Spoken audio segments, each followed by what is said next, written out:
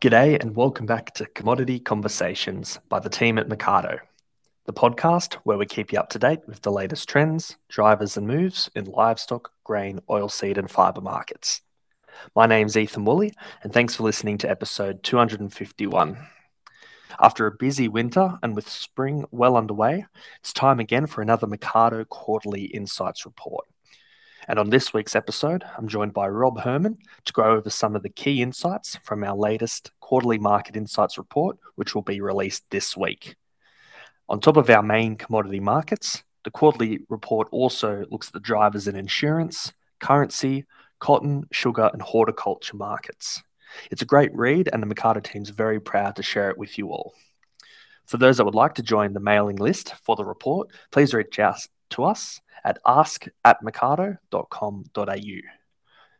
Now, to get straight into it with some of the highlights, I'm joined by Mercado's very own Rob Herman. G'day, Rob.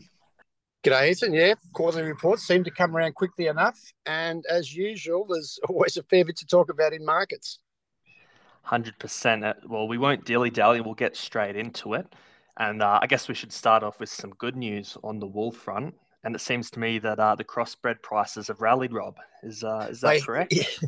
That is correct. But those people who are in the crossbred industry or have been following crossbred markets will know that this has been a long time coming. The question of whether it's a rally when you come off such a low base, Ethan, is this a rally? I don't know, but it's certainly put a bit of light into it. And I suppose, looking at it, it's difficult to see the reasons for the rally, just as it was difficult to see the reasons for the collapse. But maybe it's a question. It's a time where low prices is a good remedy for low prices, but it's welcome, and it means that we can clear out a bit of that crossbred wool we've been holding on to now in this with this little bit more demand coming through. Well, I definitely know that'll be welcome news to a lot of our listeners and those on the road who we speak to. But on the wool front, how have some of the other microns performed over the last quarter?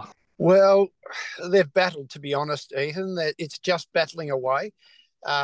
There's no really strong demand signals, although we keep hearing from processors and from the people overseas who are looking at these things that there's not big stocks of wool around. So I guess that's good, and that keeps the wool flowing through. We are selling more wool this year than last year, so that's a good thing.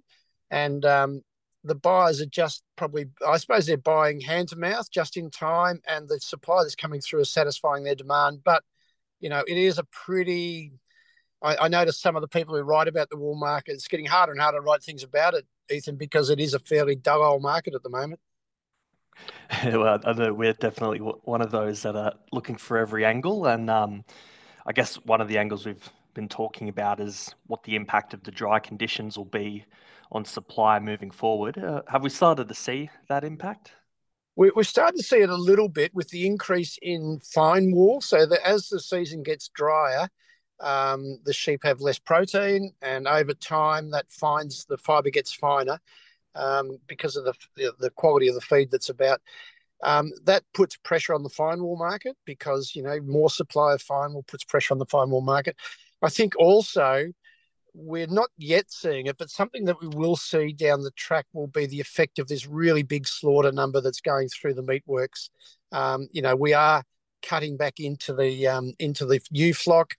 We know we've had a big growth in numbers since the drought, but that's starting to cut back now as farmers are selling off a bit, concerned about the season. We'll probably talk about that a bit more later on. But the dry conditions and any seasonal condition plays a part in the wool market. The impact is going to be that we'll have more fine wool, so the premiums for fine wool will be under some sort of pressure going forward. Well, I guess it's been a bit of time since the wool has had that pressure in terms of the other commodities we follow, and another one that we do follow is the sheep job, and there's been a lot of headwinds that we know about, and we've talked about a lot. That's created a bit of a perfect storm for the sheep market. But just for those that might become new to the quarterly, what are some of those that we've seen? Well, we do cover that in the quarterly report fairly extensively this time, Ethan, as you said. Look, the perfect storm conditions, in a negative sense, to be honest, right now, that we built up supply quite dramatically post drought, and farmers had good seasonal conditions. They had good sheep prices, mutton prices, and lamb prices to encourage that build up. But that happened, and now we're dealing with that supply. And of course, at the same time as that big supply came on board, we were still struggling. Processors were still struggling with the staffing issues post COVID, and we had another issue that sort of went to demand, and that was that we had built up, or exporters had built up a few stocks during COVID because they were worried about supply and logistics, and we know there's a lot of interruptions at that time.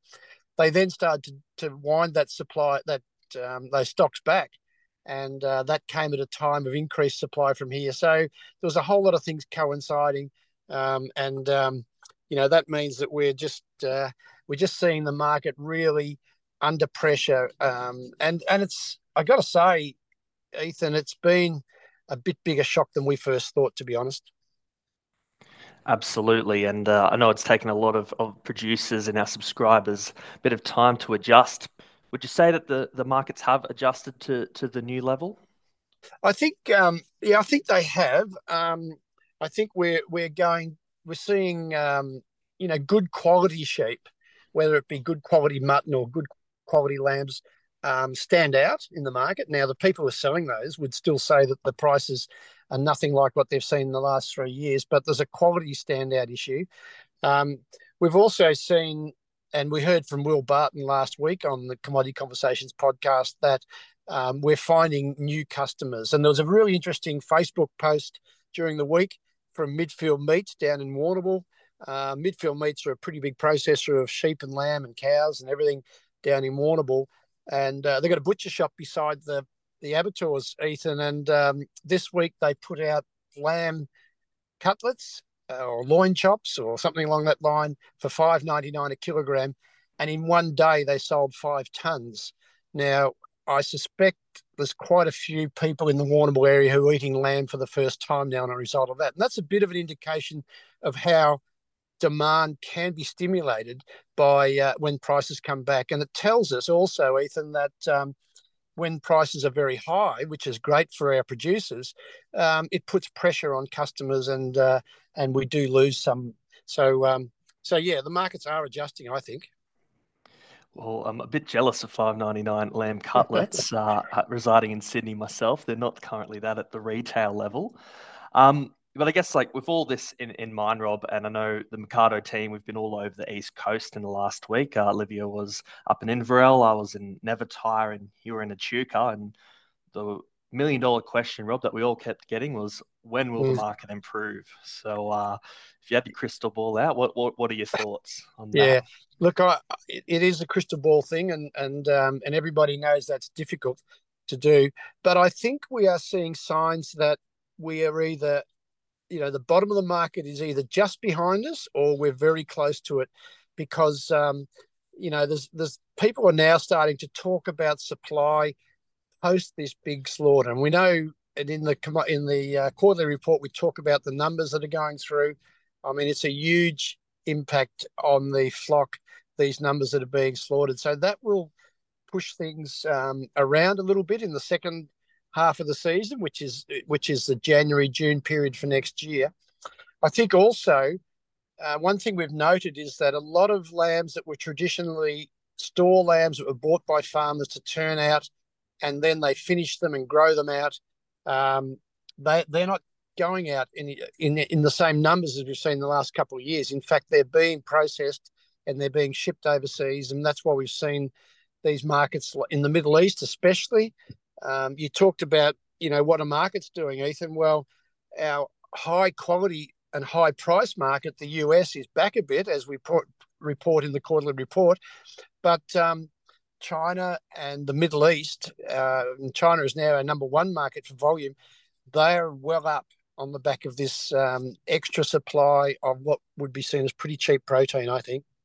And that's great news, though. We are welcoming in those trade partners, and I guess the cheaper prices often create opportunity, but it might not necessarily just be for export markets, but some of the producers as well that might have a good feed outlook.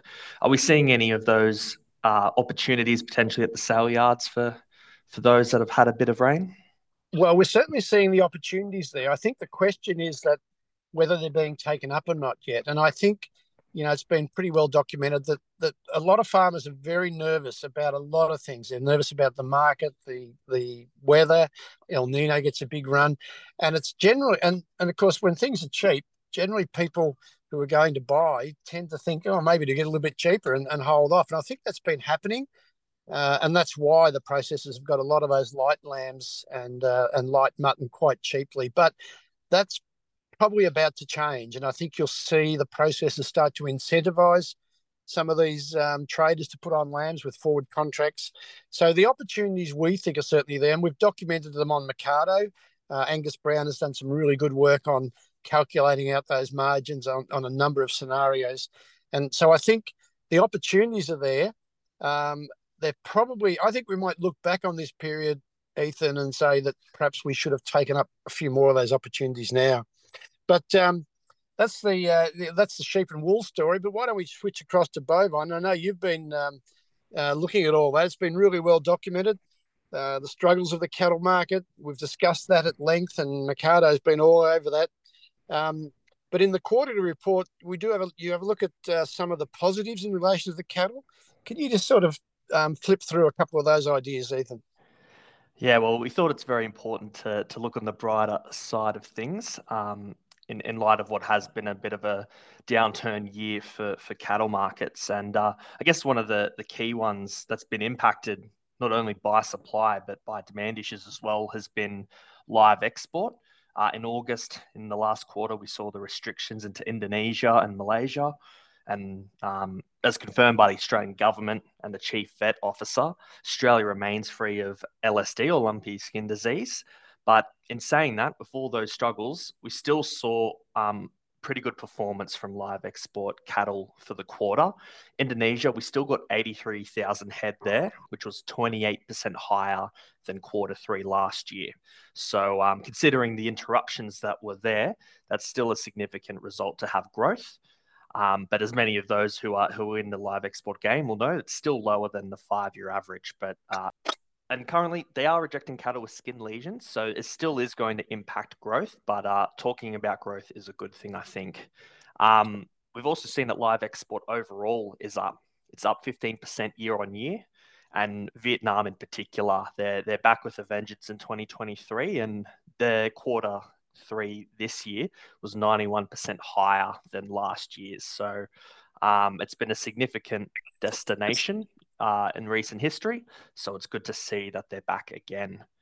Another good news story, I guess, for the cattle market has been the US beef export growth, which we've seen. So beef exports to the US up till September are 24% higher than the total annual exports in 2022. So we're shifting significant volumes over there, about 160,000 tonnes so far this year. And that's really important because we have this significant supply, and the US at the same time is running up with lower supply. So that's been opportune timing, and we're taking advantage of it on the export front. The Aussie dollar as well has been putting us at the front of the queue. It's been around the 64-cent mark, and some of the big banks are projecting it to get to around 66 cents in December. Either way, that's still pretty affordable for the US to be buying from us. And as we know, they love their beef, and they've got a bit of a structural change to their herd happening at the moment. So that's going to be a more medium-term thing to lend support to the industry. Good summary there on the cattle job, Ethan. I also, just to comment on the quarterly report, it's really, I know we talk about the big broad acre commodities in our conversations here, but in the commodity report, we also, in the quarterly report, we also cover cotton, cover finance, cover insurance, interest rates, and this week also cover tomatoes and capsicums, which is a really a novel market commentary. I don't think we see much more of that around, but I digress, Ethan. So let's go back to our broadacre commodities. I just want to talk a bit about the grain. On the grain front, we've seen globally, we've had wheat prices trending downward, and there's been a whole lot of activity globally that's sort of thrown things into a bit of confusion. But Australian prices remain pretty strong. What's the take on that? So, as we all know, there's a number of factors that would typically contribute to volatility and that sort of positive price pressure. We're seeing all these conflicts around the globe that are going to impact trade flows and logistics. There's also tight global supplies for grain, and the last few years, demand has outstripped supply, and as a result, carryover stocks for the main grain exporters are tight. But even with all that being said, there is so much Russian wheat on the market at the moment, and it's being pushed out relatively cheaply that it is really putting downward pressure on pricing. Um, so Europe and the Ukraine have also had to compete at that price point. So there's a lot of nearby supply in the northern hemisphere that's weighing on wheat markets currently. And as to why we're not following that trend, well, the dry conditions here have seen revisions to the winter crop. That is going to impact yields and the local demand as well, potentially for feeding livestock as well, is going to impact not only wheat, but a number of crops. But in saying that, it's still going to be a significant crop. The winter crop's going to be 25 million metric tons. The wheat crop's still very significant. At the meantime, that Russian supply has really got a force down on prices. So the other big news, I suppose, in this last quarter was in August when we saw the removal of the anti-dumping tariff that China had imposed on Australian barley. And we know that was a real problem for our barley sales globally. It just took out one of the biggest players. What's been the reaction to that tariff coming off? In the meantime, since the tariff began, Chinese demand for consumer beer markets has grown. So we've come in and demand for malt will be high. And we've seen locally that the barley pricing continues to rise. It's averaging about $35 a tonne higher than the 5-year average. So you can say it's been a good reaction on the pricing front for those with barley. And there's some other fundamentals that'll probably improve pricing for those with barley in the short term as well. The USDA has put out figures that suggest barley carryover stocks are at their lowest in over 30 years. We also know that dry season this year, we're going to be below the 10-year average in terms of production in Australia, and we're producing about 26% less than last year. So there's going to be a bit of supply pressure adding to prices as well as increased demand on the Chinese front.